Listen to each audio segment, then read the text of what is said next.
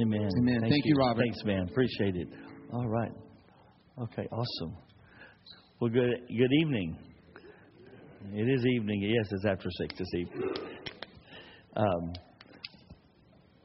It is really great to get to be with you. I so enjoy getting to come here. I will actually be back in Marysville in about 2 or 3 weeks. I'll be May 9th, I think.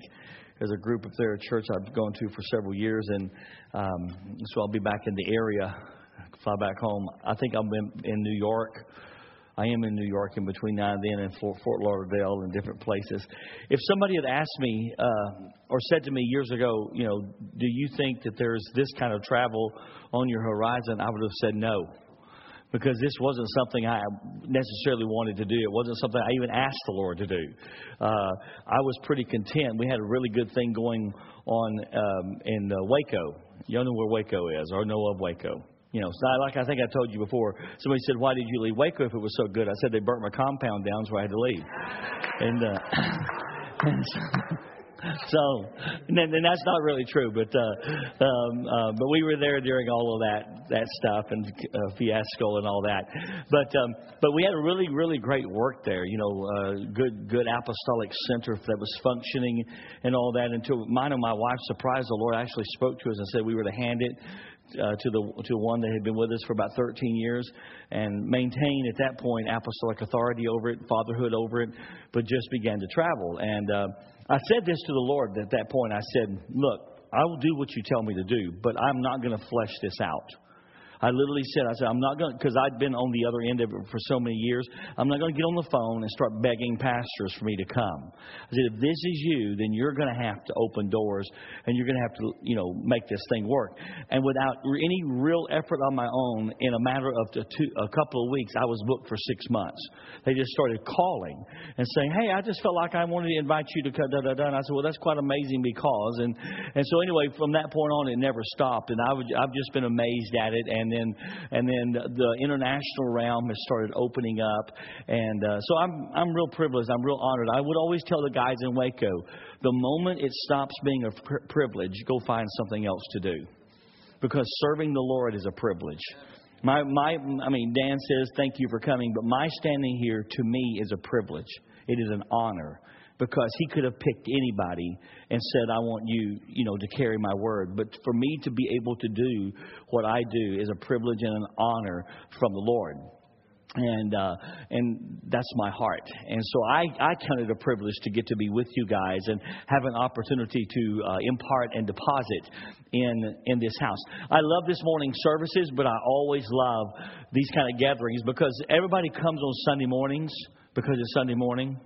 But you came because you wanted to. And so I really enjoy this because that usually creates a real fertile environment for there to be a depositing of the word of the Lord. It's quite interesting this morning, and I'm a whole lot more relaxed usually because it's not Sunday morning.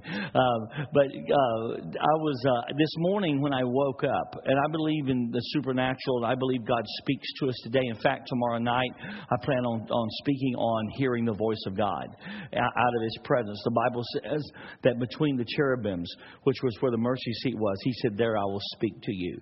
And so God wants us to learn how in His presence to hear His voice. How many of you would like to be able to hear the voice of God and know that it's the voice of God? I've been doing this for many, many years, and there's times I know it's the voice of God. There's times I think it's the voice of God. There's times I'm not sure it's the voice of God. But so we're always learning and growing. But I'll be doing that tomorrow night. And there was another thought I had when I got off on that rabbit trail. But the bottom line is that I love the Sunday night times and the times when we come together because it's just a little bit more relaxed and people are hungry and they're thirsty and they're wanting something from the Lord. And what I was going to say. And so this morning when I woke up, I realized I was having a dream. And in my dream, I was dreaming that I was speaking to this group. And I was declaring the faithfulness and the goodness of God to you. That's what I was doing. And it was a real anointed, I could feel the anointing in the dream. But then all of a sudden, the dream shifted and this big rush of water came in and we were all underwater. And I knew that we had only a certain amount of time before people would start drowning. And there was a man with me in the dream that I'm related to in the spirit. And he looked at me and he said, all the intercessors need to pray. And so I and my wife and other intercessors began to pray. And the moment we began to pray, something broke and the water began to leave. And there was an escape provided for those who felt like they were drowning. So I have a prophetic word for you. Anybody in the room that feels like you're drowning in life, in situations, in circumstances, whatever it may be, if you feel like you're drowning, there is an escape. And I believe that God's going to give us the ability to release the anointing and the power of God to break things free so that you can have the escape of the Lord and not have to feel like you're drowning, nor drowned at all. Because, sometimes life can drown you. Life is like a set of circumstances. So I believe that I release the intercessors to pray. Not while I'm preaching. And I just believe that we're going to see something happen tonight for anybody that just senses that, feels that way, has that sensation about you. Now, tonight what I want to do is I want to talk about the anointing. Because my theme for the couple of days, 3 days that I'm here is the power of His presence. So let me read a couple of verses. Isaiah chapter 10 and verse 27. Isaiah 10 and verse 27. I got up early this morning and I was praying and I knew I had the word for this morning. But then the Lord began to speak this to me this morning before I actually came. And it says in Isaiah 10:27, it shall come to pass in that day that His burden will be taken away from your shoulders and His yoke from your neck, and the yoke will be destroyed because of the anointing oil.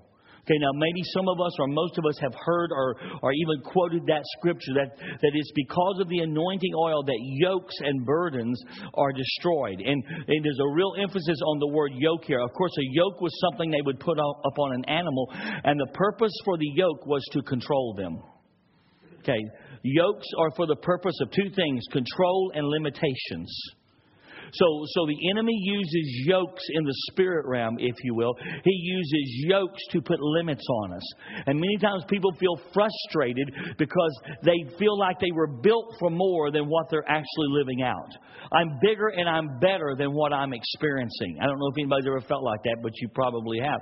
That's because there are limitations on you in the spirit realm. But the good news is God says, I've released the anointing oil to not just break, but destroy the yokes of bondage.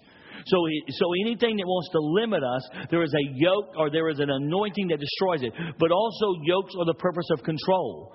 The reason that they put yokes on animals is to be able to control them, move them, and manipulate them in certain ways. God wants to come and He wants to break every controlling element. That controlling element, listen, that controlling element can be sin. That controlling element can be soul ties. That controlling element can be relationships. That controlling element can be situations. God says, I want to come with the anointing oil and I want to destroy the yokes that are controlling you, the yokes that are limiting you. I want to break the powers of those things, the bands of those things, so that you're free. Amen. That's what God wants to do. That's what God intends to do. But it's the anointing oil that destroys the yokes. Everybody say, the anointing oil destroys the yokes. Now remember that, because we're going to move through some things. Now look with me in Exodus chapter 30, and we're going to read verses 23 through 33. And I love this passage of Scripture because this is Moses that was given from God how the anointing oil was to be created. This same anointing oil we just read about. By the way, that word in Isaiah 10:27, where it says the anointing oil, that word oil, the very specific word in the Hebrew, what it actually means, what the idea is, one of the best pictures that we have of it is when you fry bacon, the oil that comes out of the bacon, the grease that comes out of the bacon. That's the idea of that word oil. So the idea here is that the way that the anointing oil is produced sometimes is God heats life up. That whenever life gets hot, whenever life gets intense and pressurized, there's something that is extracted from us that is the anointing oil that destroys the yokes. Amen. So you need to understand that sometimes we don't receive the anointing oil in some sterile little environment. We actually receive the anointing oil from fighting battles and winning them, that gives us the right to step into a new dimension in God. So there is the anointing oil that destroys the yokes. But in Exodus chapter 30 and verses 23 through 33, we have God speaking to Moses and through Moses about the making of the anointing oil. And so I'm going to read this, and we're going to read verse 22 to begin. It says, "Moreover, the word of the Lord, or the Lord spoke to Moses, saying, Also take for yourself quality spices, 500 shekels of liquid myrrh, half as much sweet-smelling cinnamon, 250 shekels, 250 shekels of sweet-smelling cane, 500 shekels of cassia, according to the shekel of the sanctuary, and a hin of olive oil. And you shall make from these a holy anointing oil, an ointment compounded according to the art of the perfumer. It shall be a holy anointing oil. And with it you shall anoint the tabernacle of meeting and the ark of the testimony, the table and all of its utensils, the lampstand and its utensils, and the altar of incense, the altar of burnt offering with all of its utensils, and the laver in its base. And you shall consecrate them that they may be most holy. Whatever touches them must be holy." So he's saying when the anointing oil even touched these inanimate objects, it caused them to become holy. Okay, I'll deal with that a little bit later. It caused them to become holy. Verse 30, "And you shall anoint Aaron and his sons and consecrate them, that they may minister to me as priests. And you shall speak to the children of Israel, saying, This shall be a holy anointing oil to me throughout your generations. It shall not be poured on man's flesh, nor shall you make any other like it according to its composition. It is holy, and it shall be holy to you. Whoever compounds any like it, or whoever puts any on it, or on an outsider, shall be cut off from his people." So we're going to talk about the holy anointing oil. Now the Bible teaches that every one of us in this room, if we're saved and born again, that we are anointed by God. Okay, 2 Corinthians 1:21. It says, "The one who established us with you in Christ," and notice the tense, "has anointed us," is Christ. It is God. In other words, he said, you already have been anointed. You may not feel anointed. But the bottom line is, if you belong to the Lord, if you've been saved, if you've been born again, you are anointed by God. You have an anointing on your life. Now, this anointing is a realm of empowerment. I'll get into this in just a moment. It is a realm of empowerment. It empowers you not just to do some of the things sometimes we think the anointing does, but actually, if you're called to the marketplace, it will anoint you and empower you to be able to function in the marketplace. My oldest son, Ryan, started a business 6 months ago. He just filed his taxes. He owes the federal government $26,000. Because he made and profited $200,000 in the first 6 months of his business. And he keeps telling me, well, he's already sent me a tithe, and he said he's going to send me more. And I said, now it's working the way it should be working.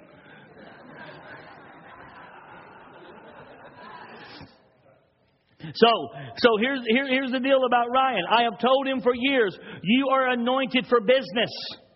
There's an anointing on you. And he's so anointed, and it's so natural to him, it's hard for him to see that he's actually anointed for that. Because why? It's such a natural thing, but it's natural to him because there is an anointing on him, and people favor him and like him, and he can just bring the business in left and right because there's an anointing on him for business. See, whatever you're called to, you need to hear this. Whatever you are called to, God has given you an anointing for. And if you don't have an anointing for it, you're not called to it. It's really that simple. So whatever you are called to, you have been anointed for. And if you don't have an anointing for it, then you're not called to it. And so what you need to do is stop and decide what you're called to, and you'll know it's a real genuine call of God because you have an anointing for it. Do you understand that? And it may seem so easy and so natural, but it's because God has actually put an anointing on you for it. So the Bible says that you are established in Christ, and the one that has anointed us is God. Is God. So we already are anointed of the Lord. Sometimes it's a matter of us just finding out and discovering where we've been anointed. In 1 John chapter 2 And verses 20 through 21, it says, but you have an anointing, here it is again, from the Holy One, and you know all things. I have not written to you because you do not know the truth, but because you know it, and that no lie is of the truth. So here's what he's saying about this anointing. He said, the anointing you have will keep you from being deceived. It says you have an anointing from the Holy One and you know all things. And then he begins to talk about, in the next verse, knowing the truth. What's he saying? You actually have an anointing from God that will help you to discern truth and error. It's not a matter of being logical or intellectual. It's a matter of paying attention to what's happening in your spirit. See, one of the greatest things you're going to have to learn to do is trust what you're picking up in your spirit. Because if you don't learn to trust what you're sensing in your spirit, you can completely miss God and go headlong into problems, because it wasn't that God didn't speak, it was that you haven't learned yet to trust what you're feeling in your spirit. Women are better at this than we men are. But that's no excuse for us men. The Bible says we have an anointing that will help us discern between good and evil. The biggest problems I have ever gotten in was when I disregarded what I felt here. Does anybody know what I'm talking about? When I disregarded what I felt, because I looked at it in the natural and I thought, that doesn't make sense, even though I felt here in the spirit that something was not correct, and I disregarded this in favor of this. And ended up in trouble. And I think, well, how many more times am I going to go do this before I finally figure it out? I have an anointing from the Holy One that helps me discern between good and evil, right and wrong, error and truth. Amen? So when you learn to pay attention, the Bible says it's the peace of God that actually will direct our steps and keep us in the boundaries that God has called us to. That is called an anointing from the Holy One. That's according to 1 John 2, verses 20 through 21. So we want to activate that anointing. It's already in you. I remember years ago, I walked in and turned the radio. I was living in Tyler, Texas, and training for ministry. And I turned the radio on, and there was this preacher on the radio. And I didn't know who it was. And every word that he said seemed perfect, as far as theologically correct. I just sat and listened to him. But on the inside, I was like, something's not right. Why do I feel this? Even though all the words are correct, there's something wrong. Why am I feeling this? And so whenever the program started going off, it was the Worldwide Church of God with Herbert Armstrong. Now, they later repented and came back into the ways of the Lord, from what I understand. But at that point, they were actually considered a cult. And before I even knew who it was, even though the words were correct, on the inside, I thought, something's not right here. See, what was that? That was the anointing bearing witness to me concerning what was truth and what was error. See, listen, you have to learn to trust this more than this. Because when you do, it will help us stay out of error and in truth. One of the other scriptures that is so powerful concerning the anointing is Luke 4:18 through 19. I love this, obviously, because it's taken from Isaiah chapter 61, but it's where Jesus comes in. He takes the book and he opens the book to this place and he reads these verses out of Isaiah 61. The Spirit of the Lord is upon me because He has anointed me to preach the gospel to the poor. He has sent me to heal the brokenhearted, to proclaim liberty to the captives and recovering of sight to the blind, to set at liberty those who are oppressed, to proclaim the acceptable year of the Lord. And He shut the book and sat down. And now what they tell me was He actually sat down in a seat that was reserved for the one that was considered to be the Messiah. So He was prophetically stating, I'm Him. This day, these words are fulfilled in your hearing, He actually says. Because He was saying, I'm the one you've been waiting on. I have come to fulfill these scriptures. Now, here's what you need to understand. Every prophetic promise spoken to Jesus is for us too. because we are His many-membered body in the earth that is here to fulfill everything that was spoken about Him. So anything the Bible says about Jesus, we have pieces and parts of that belong to us as well. So whenever Jesus says, the Spirit of the Lord is upon me, for He has anointed me, that is for us, because John 14:12 says, and greater works than these shall you do, because I go to the Father. So everything that He spoke here that He was anointed to do, we are anointed to do as well. So let me just show you what He says here. First of all, He said, I'm anointed to preach the gospel to the poor. What does that mean? Preach the gospel to the poor. That doesn't just mean to go to poor places and tell them about Jesus, even though that's part of it too, because they can be more apt to receive the gospel. But the good news to the gospel, I love this, is that the good news to the poor is you don't have to be poor anymore. You see, because what does the good news, the gospel of the kingdom do? It actually empowers people to come out of their poverty. You see, that's what we don't understand.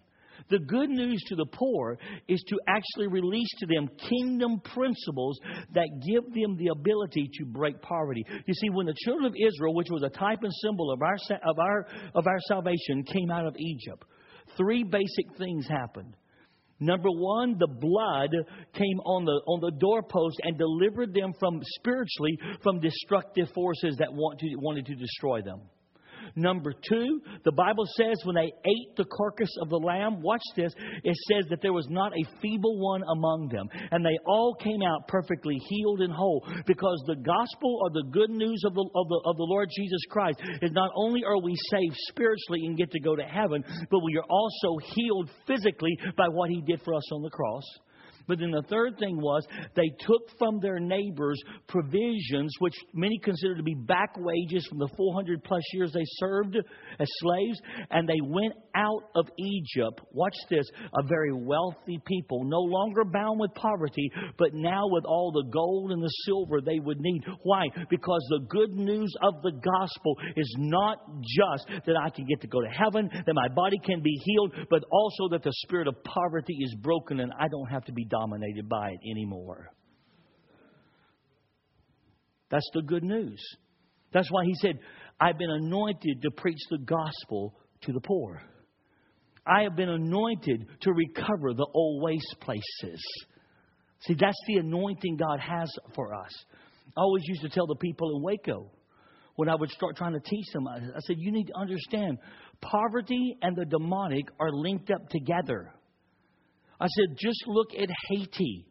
It was given as an island to Satan over 100 years ago. It is the poorest nation in the world, and if not in the world, at least in the Western Hemisphere. And all sorts of voodoo and witchcraft operate there because the satanic and poverty go hand in hand. Wherever God's rulership is established, there will begin to be prosperity within those ranks when principles are operated in that allows prosperity to come. That's just the truth of God's Word. Okay? So we are anointed to preach the gospel to the poor. We are anointed to heal the brokenhearted. What does that mean? All of a sudden, people are given the ability, the power, the empowerment to dream again. See, what happens when people's hearts get broken? They have no more power to dream. I love the Psalm.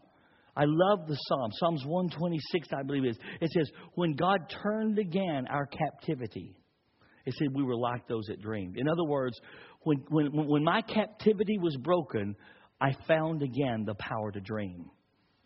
We were like those that dream. Then was our mouth filled with laughter.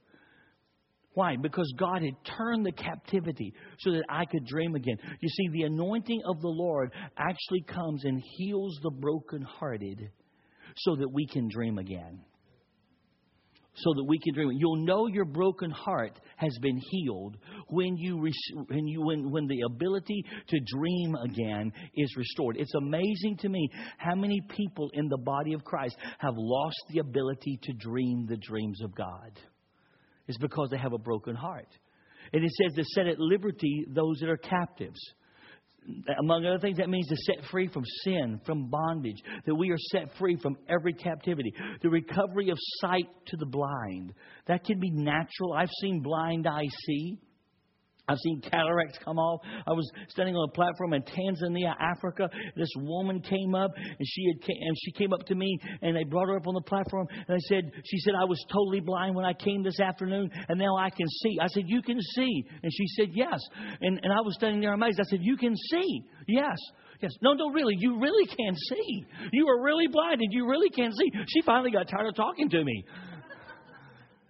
Because her eyes had just completely popped open as a result of God touching her, and the blind eyes were seeing. And this is just the miracle working power of God. But on the spiritual side, God also wants to restore vision to us.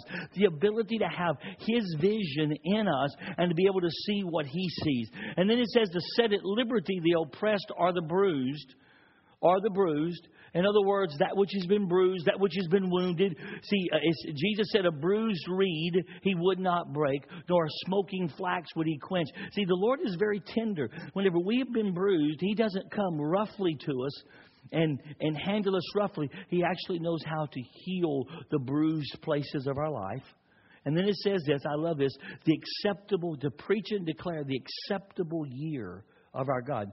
That's a reference to the year of Jubilee, which happened every 50 years, which was God's answer for the spirit of greed. Because every 50 years, everything went back to its original owner and everyone started over again.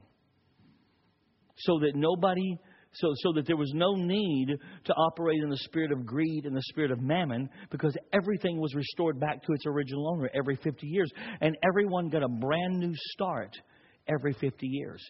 But this is what symbolized or released the year of Jubilee. They would blow the trumpet in the land. There would be a trumpet sound that would go throughout the land. At the sound of the trumpet, everything was released. Everything went back to its original owner. Everything was restored. It was a time of massive restoration. Now, I have good news for you. About a year ago, I was in a hotel room in Dallas, Texas, before we moved from Colorado back to Dallas.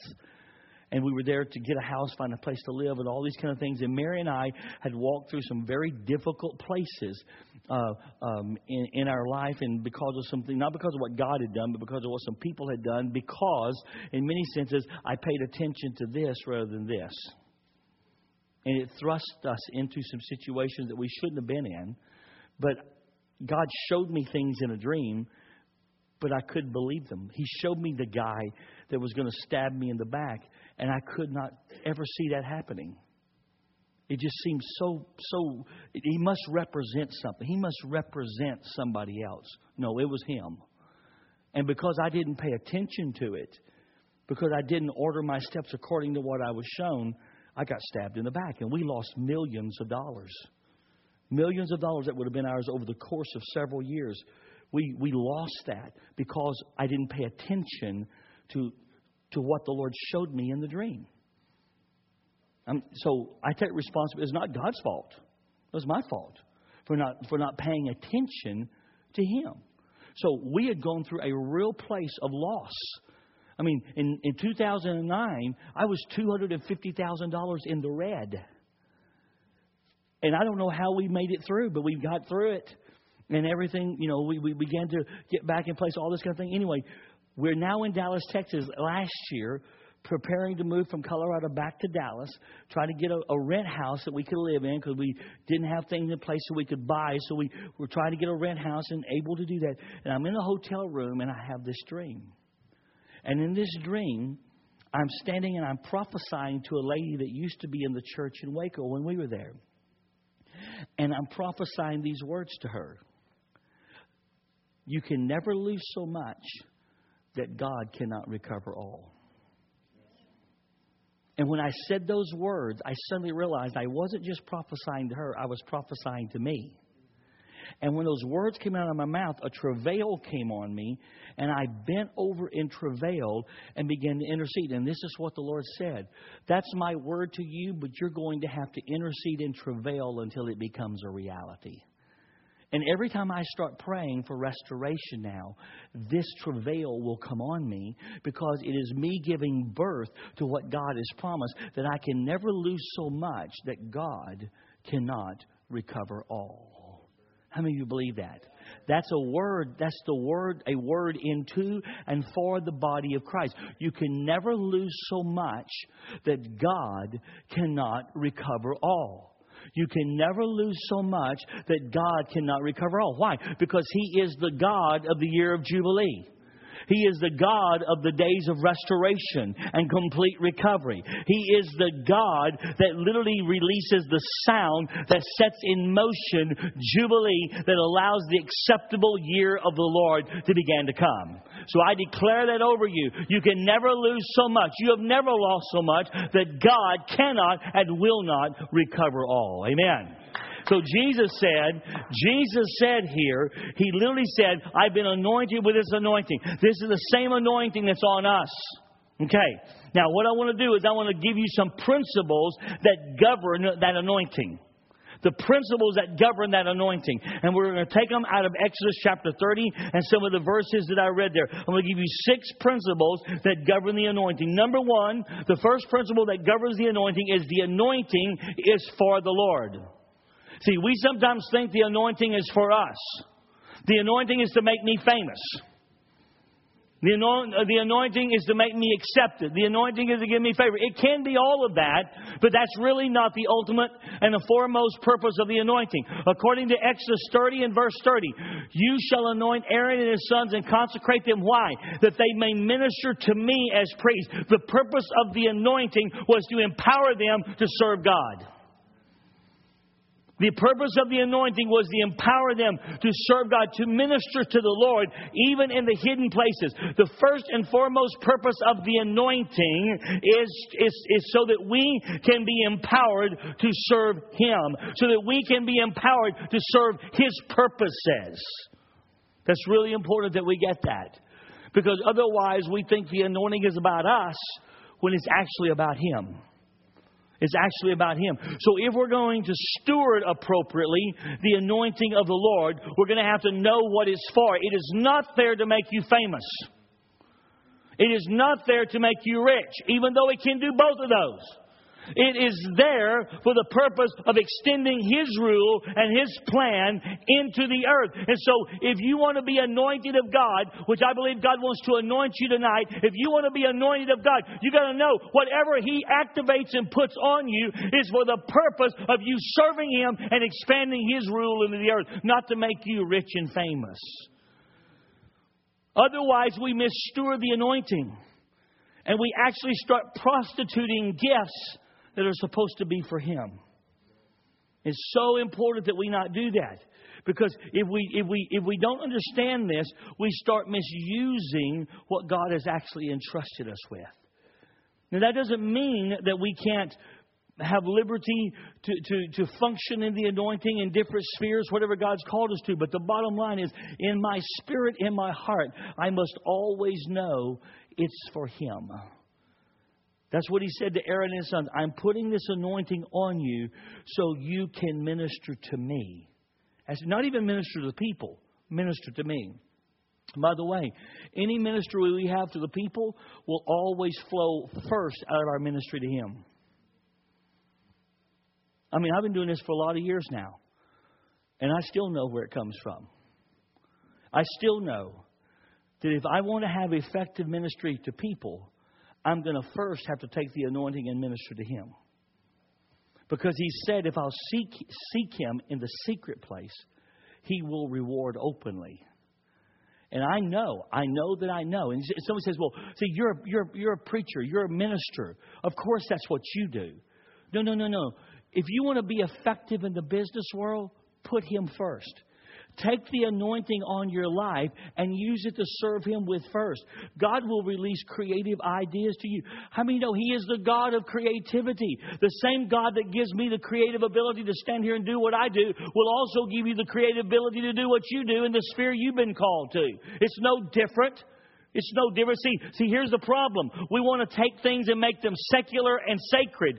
God doesn't even think that way. That's a Greek mindset that says this is secular, this is sacred. Listen, the Hebrew mindset says there is no secular, there is no sacred. It all belongs to God.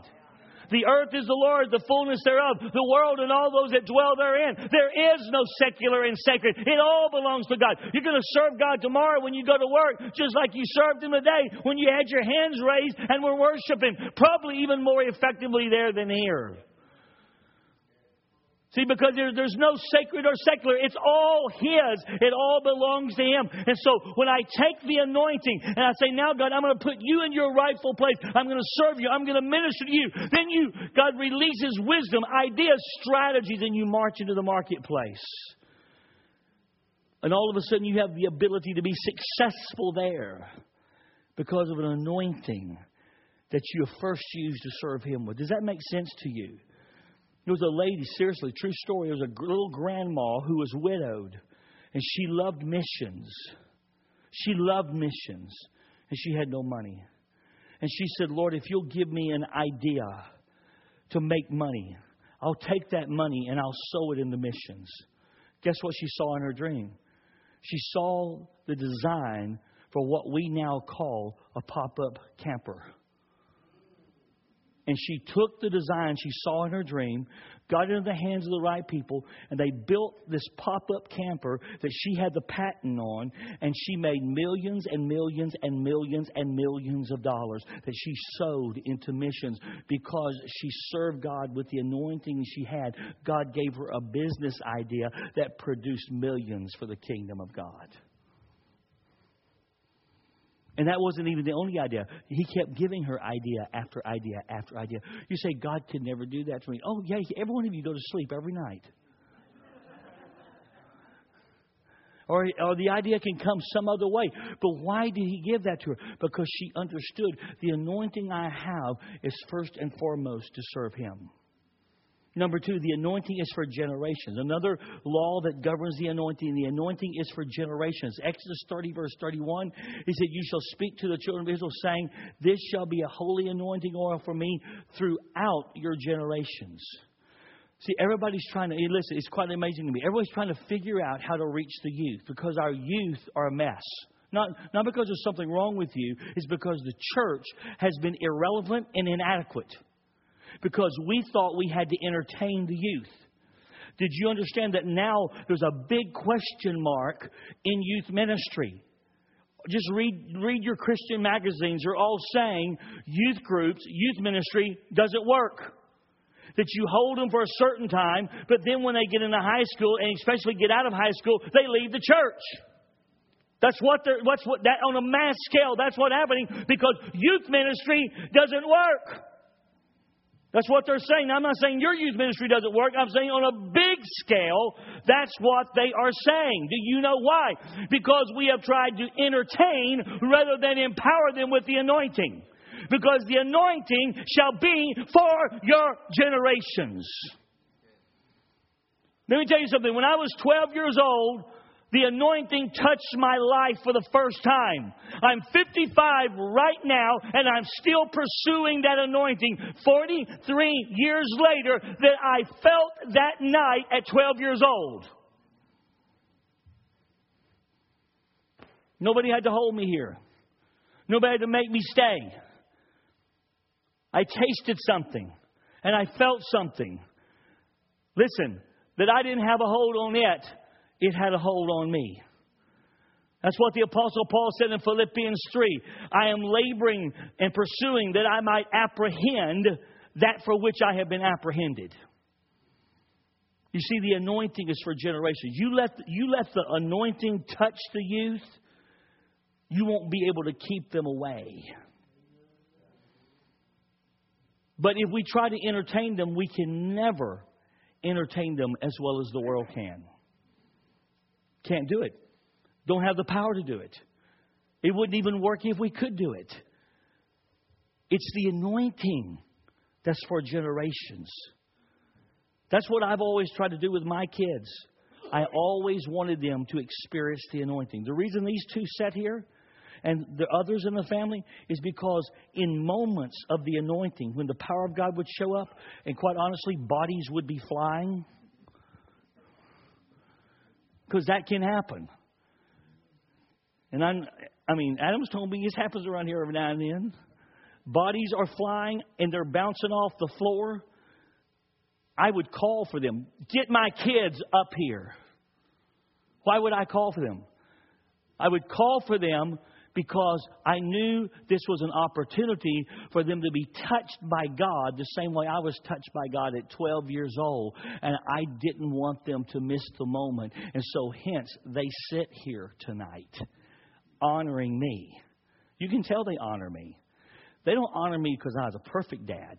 They honor me because they know I'm a real person and I'm also a man of God. That's why they honor me. Because we didn't live with a double standard in our home. That when they were sick, I laid hands on them and they got healed. That they experienced the anointing time after time after time. I'm not telling you something they don't know. I'm trying to get you to see the anointing is for generations. That's the thing that grabs hold of their life. See, I can't follow them around everywhere they go, making sure they do what they're supposed to be doing. And believe me, they've done some things they shouldn't have done. Just like I did some things I shouldn't have done. But here's the deal. There was a hook in me because I had been touched by His power that I could never get away from. So God, just when He got ready, would reel us all back in. Because the hook had been set. But see, so many of our youth don't have that today. Because we have substituted anointing with other things. But I'm telling you, there's no substitute for the anointing. There is none.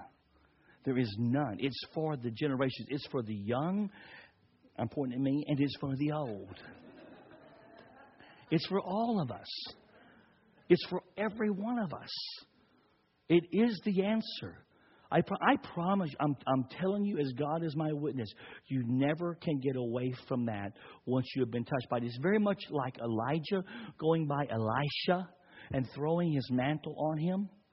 And Elisha kills the oxen, takes the instruments that the yokes were made of, burns them, offers the oxen up as a sacrifice, and chases Elijah. And says to Elijah, see, all that was an act of separation. Basically says to Elijah, I'm here to serve you. And Elijah says to him, watch, no titillation, no alluring, no pulling. Here's what he says. He says, what have I done to you? Go back to your family. Why did he do that? Because he knew if he had to allure him in the flesh, he would leave him at some point. But see, he didn't have to allure him in the flesh.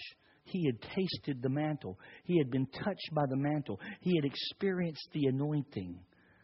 And that anointing kept him connected to Elijah until the day he received that mantle, a double portion from the Lord on his own life. Because Elijah was always trying to get him to go back. Stay here, I'm going there. I'm not, as the Lord lives and as my soul lives, I'm not leaving you. See, why would he do that? Because there was an anointing that had touched him that would never let him leave. The anointing is for generations. Amen. Number 3, a third law, a third thing that governs the anointing is that it was to be put on no flesh. Exodus 30, verse 32. It shall not be poured on man's flesh. Now, listen, that wasn't necessarily just talking about a skin. It was talking about that which is flesh, that which is fleshly. Fleshly efforts or fleshly conduct are not to have the anointing on it. What does this mean? That means that if I want to carry the anointing, I have to crucify my flesh. I cannot live any old way I want to live. I cannot live a fleshly, unholy life and expect to carry the anointing.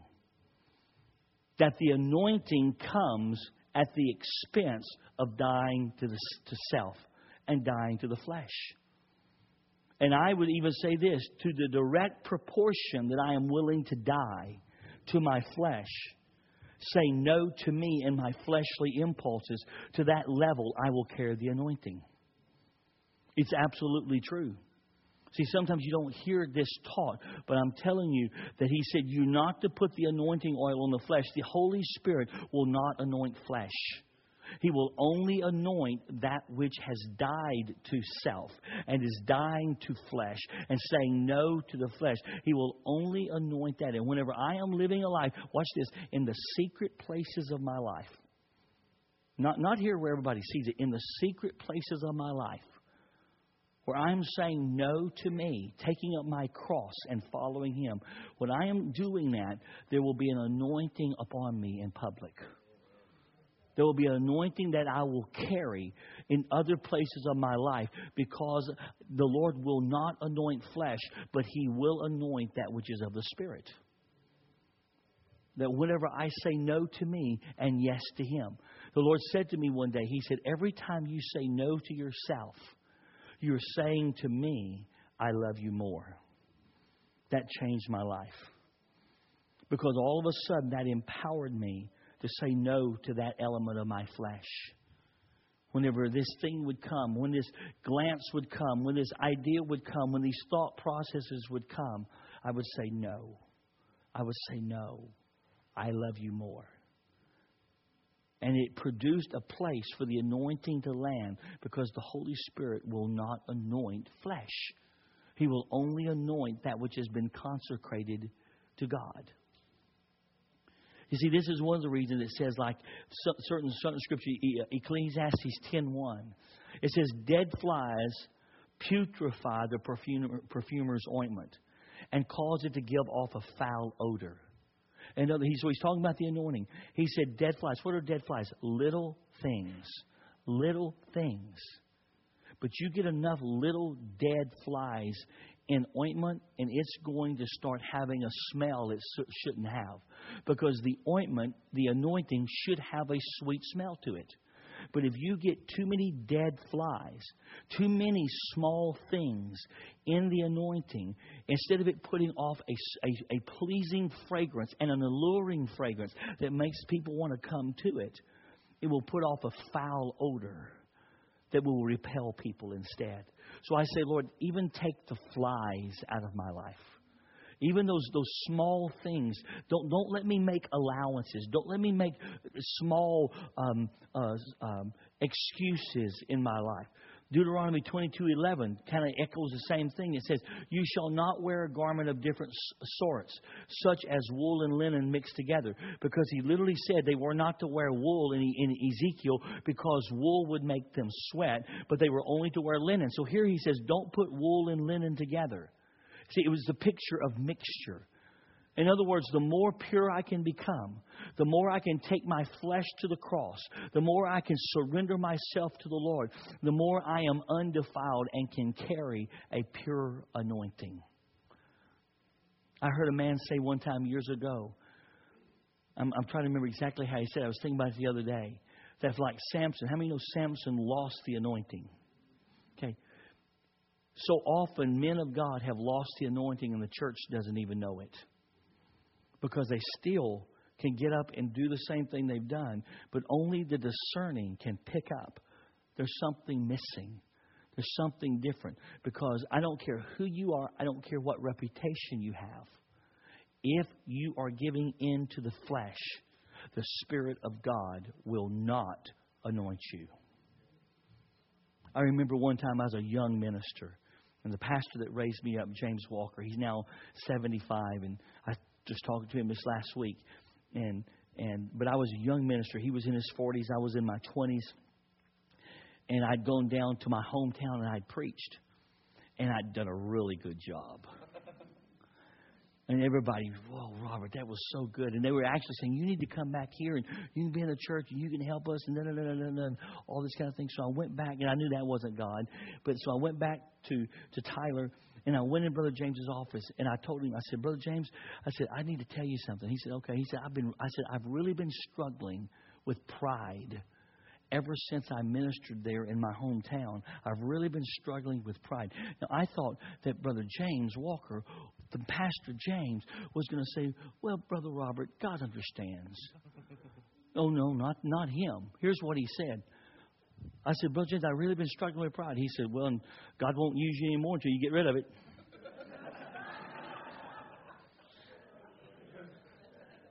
See, he told me the truth because he knew I had to get the flies out of the ointment.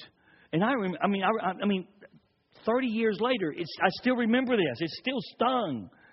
He told me the truth. God's not going to use you again until you get rid of that pride. And when you get rid of that pride, then you'll become a candidate for God to use again, because God will not anoint flesh. So we need to say, Lord, just take everything out of me that's fleshly and let it all belong to you. Number 4, the anointing is not to have a substitute. This is the fourth law that governs it. The anointing is not to have a substitute. Exodus 30, verse 32. Not only do you not pour it on a man's flesh, I love this part, nor shall you make any other like it according to its composition. You say, well, what does that mean? Oh, it happens every weekend in church, all across this nation. You get the music just right. You get the preacher screaming just right. You get the right things happening, and everybody thinks, oh, that's the anointing. No, they've made a composition like it. It's a substitute. How do I know it's a substitute? Because the real anointing doesn't just speak to the head, it impacts the heart. And watch this. Not only does it impact the heart, but the real anointing costs something. See, why do they choose to substitute? Because they're not willing to pay the price to carry the real thing. Because the real thing will cost you hours in the secret place with Him. I've been doing this for years. I'm telling you what I know. The real thing will cost you time, massive time in the secret place. Until you love the secret place more than you love the public place.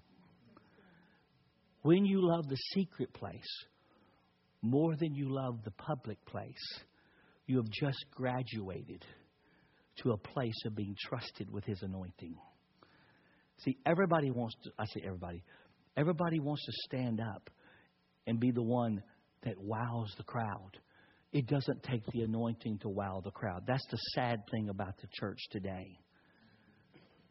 You cannot have an ounce of anointing but have all sorts of gift and creativity, because you need to understand gift and anointing are not the same thing. You can have all sorts of gifts and all sorts of creativity and not have an ounce of anointing. But the normal person sitting in the church seat won't know the difference. Quite honestly, because most of them, some of them, many of them have never actually encountered the real anointing. Because the real anointing will cost whoever carries it something. It actually will cost them their life. Their life. That they are willing to say, I want that anointing just like Elisha did. I want it more than anything in the world. So I'll do whatever I have to do to obtain it. You see, I moved to Tyler, Texas when I was about 21 years old, before these guys were born. And I moved to Tyler, Texas, and I took a job at Medical Center Hospital. And I worked a weird shift. I worked 40 hours a week at Medical Center Hospital. I worked 1 day shift, 2 evening shifts, and 2 midnight shifts. And the Lord set that up. Because over a 4-day period, I worked my full week. But the main thing, especially the midnight shift, but also the evening, nobody was there but me. And all I had to do in those days was carry a beeper on my belt. And if it went off, go take care of something. And I was just basically there as insurance in case something happened. So my boss said, I don't care what else you do. He said, you can study. He knew I was training for the ministry. He said, you can study. You can read your Bible. You can do whatever you want to do. So what would I do? I would go to the top of that hospital. I would go on the roof. And I would pray for hours. Because I had the beeper, they could still, and I would pray for hours on top of that roof. Because I'm way up, and as far as I know, nobody can see me. So I'm up there, and I'm praying, and I'm animated as I'm praying. I'm praying for hours on Medical Center Hospital's time. with their permission, praying for hours until it came time after a couple of years that I left there to go take another job. God told me to go take this other job. And when I was leaving, when I was about to leave, some of the nurses came and said, "You're leaving?" And I said, "Yeah." And they said, "Wow, we're going to miss you." I said, "Really?" He said, "Yeah, we used to watch you out the window as you were practicing your preaching." They thought I was preaching. They thought I was practicing my preaching because I was so animated when I was praying. And they said, "We would watch you as you were practicing your preaching." And I was so embarrassed. I was so embarrassed. Because if I'd have known that was going on, I wouldn't have been up there doing that with everybody, the whole world watching me. But the bottom line was, I literally prayed an anointing into place in those days. Because I didn't want a substitute. I still don't want a substitute. If I can't have the real thing, then I don't want anything. I don't want anything. I don't want to know how to play the game. Because he said, you're not to make anything like it. You're not to substitute anything for it. You're to have the real thing. Number 5, the anointing is for a covenant people alone. 2 more right quickly. It says in Exodus 30, verse 33, whoever compounds anything like it, they'll be cut off, because whoever puts it on an outsider shall be cut off from his people. What was an outsider? Those who were not a covenant people. They were not of Israel. So he said, this anointing is only for a covenant people. This is really important. In Ephesians 1:13, it says, in him also you trusted after you heard the word of truth, the gospel of your salvation, in whom also having believed, you were sealed with the Holy Spirit of promise. So it says, watch this, the way you know that you are actually his is because the Holy Spirit came and sealed you. You were anointed as a covenant person. If you have not experienced his anointing, then there is no assurance nor sign that you belong to him. I'm sorry, but that's true. The way you know you belong to him is you have been sealed with the Holy Spirit. Now listen, does that mean you've got to speak in tongues? No, I believe that when you get saved, you receive the Holy Spirit. Because if you didn't receive the Holy Spirit and the regeneration of the Holy Spirit, you're not saved. I don't care how many prayers you prayed. That's just true. Having your name on a church roll doesn't mean you're saved. Having a changed nature means you're saved. That's just true, guys. I'm not trying to shake somebody's theology. I'm just trying to make us understand that when I accepted him, Paul said, the way you know you're accepted, the way you know that he lives in your heart, is you are sealed with the Holy Spirit of promise. And in Ephesians 1:13 through 14, it continues in verse 14 about the Holy Spirit, who is the guarantee of our inheritance to the redemption of the purchased possession of the praise of his glory. What does that mean? That means that the Holy Spirit is given to you. And I want to just say this, not just so you can be regenerated, but so you can be empowered. What does that mean? That means I believe the baptism of the Holy Spirit is for everybody in the room. That literally you ought to open your heart and say, because I am his, because I am his covenant person, the Holy Spirit has now come to anoint me, and I can receive the gift of tongues and speaking of it. Now, people have all sorts of weird ideas about tongues. But the bottom line is, whoever received the Holy Spirit in the book of Acts, they all spoke in tongues. Somebody says, well, why don't I need to speak in tongues? If you ask that question, you don't get it yet. Because what's this? You don't get it until you get it. Because your mind will argue all day long about speaking in tongues until you speak in tongues. Then you'll figure out that when you speak in tongues, it is like a hotline to heaven. Whenever I was a kid, the old Batman series, not the new ones, the old Batman series, there was a red telephone in Commissioner Garden's office, that when he picked that red telephone up, it went straight to the Batcave. Into instant communication with Batman and Robin. That's exactly what tongues is. It is a hotline straight to heaven. It is a red phone that when you began to speak in tongues, it invokes you into the very presence of God, and God comes to your aid, to your help, and even just to fellowship with you. Somebody said, well, can I get to heaven without speaking in tongues? Well, the answer is yes. But why? Let me put it this way. I wouldn't want to go to the grocery store without Him. Because He is a constant companion. The Bible says He is the Paraclete, one called alongside. So the Bible says the sign, or one of the signs, or a sign, the sign, I think, that you belong to Him is you're anointed. You're anointed. You are anointed with the Holy Spirit of promise. The Bible says He is the guarantee, or the earnest, or literally the word should be down payment. See, when you go to buy a house or a piece of property, guess what they require? Earnest money. So that they know you're not fooling with them. This is my several thousands of dollars that says I'm sincere about seeing this deal through. That's what the idea is.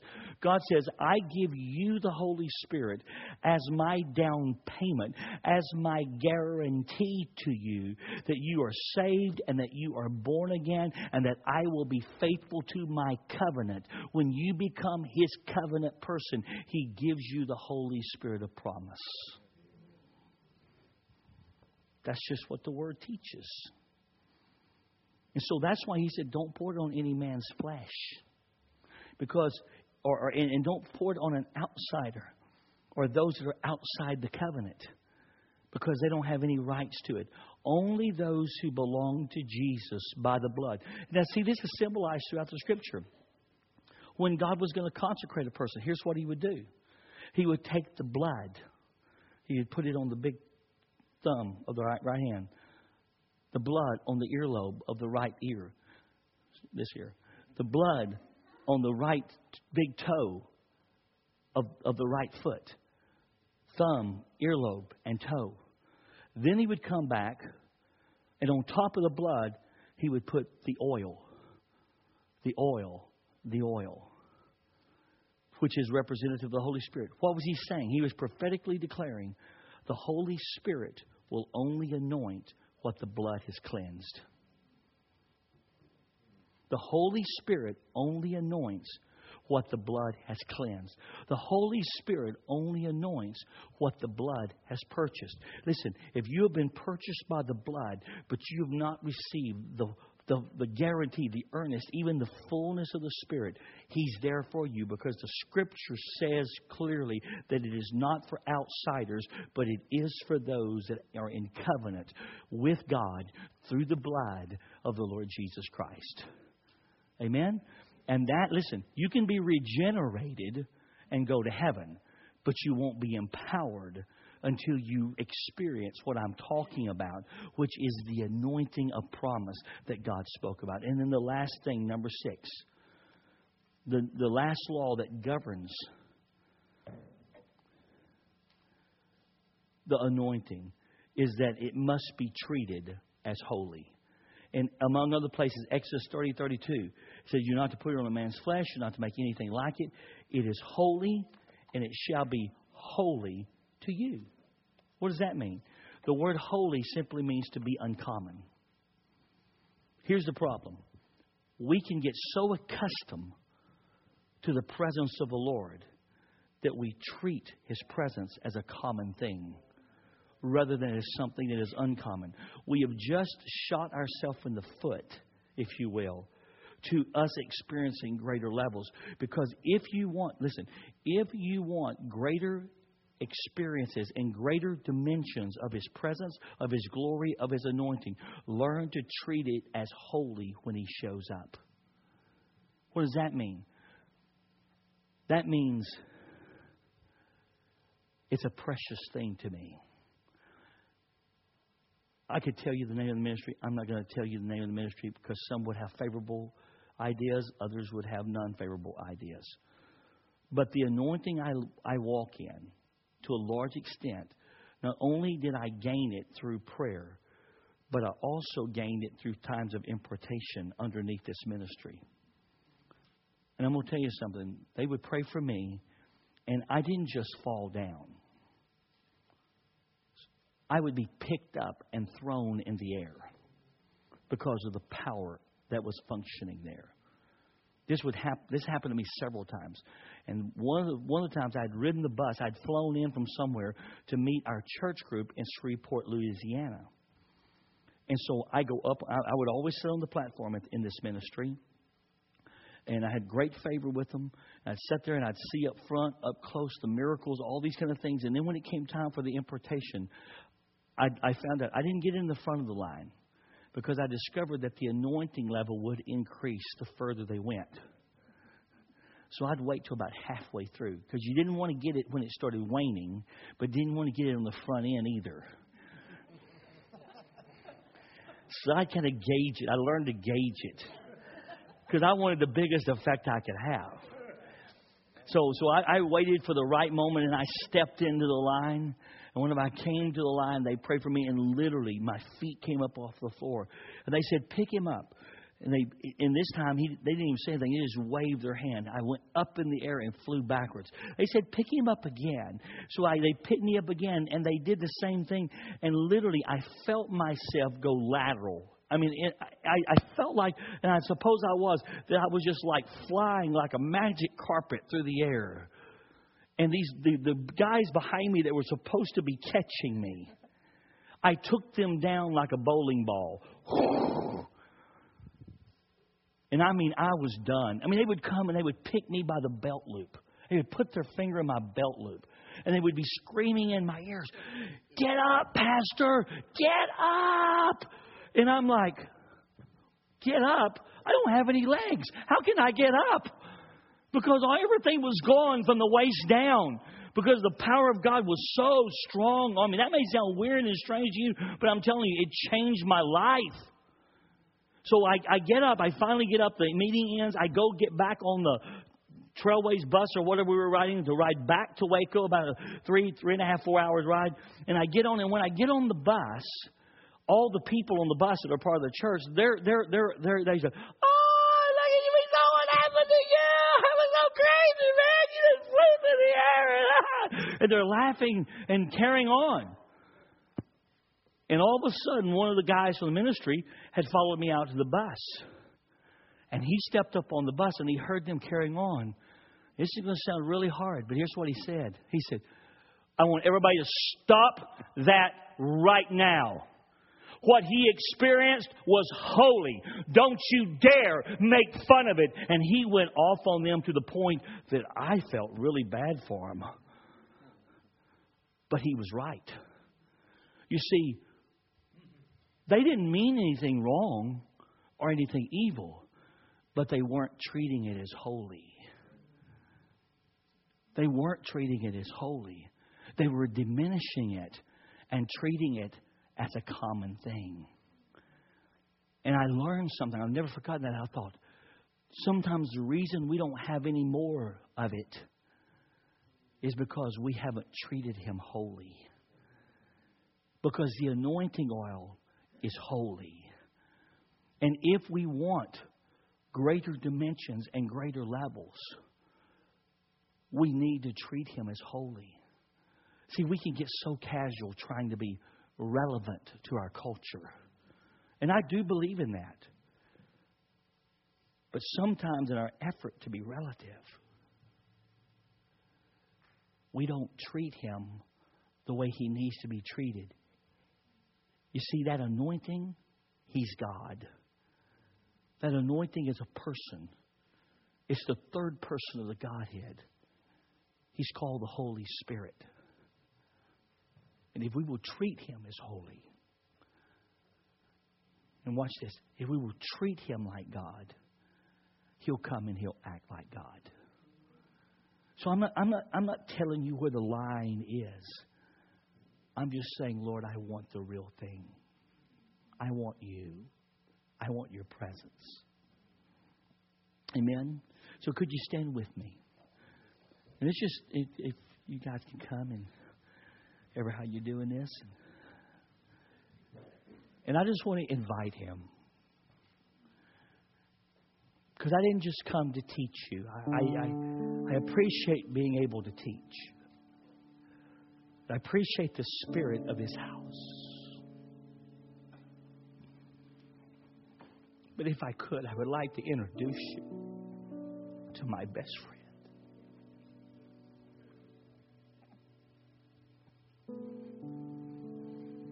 It's the Holy Spirit. I love Him. And He loves me. So Holy Spirit, would you just come? And would you reveal Jesus? We want to repent for every time we've just out of casualness treated you casually, Lord. We didn't mean to offend you or hurt you. We didn't mean to grieve you or wound you. But we do want you, Lord, to be here with us, Lord.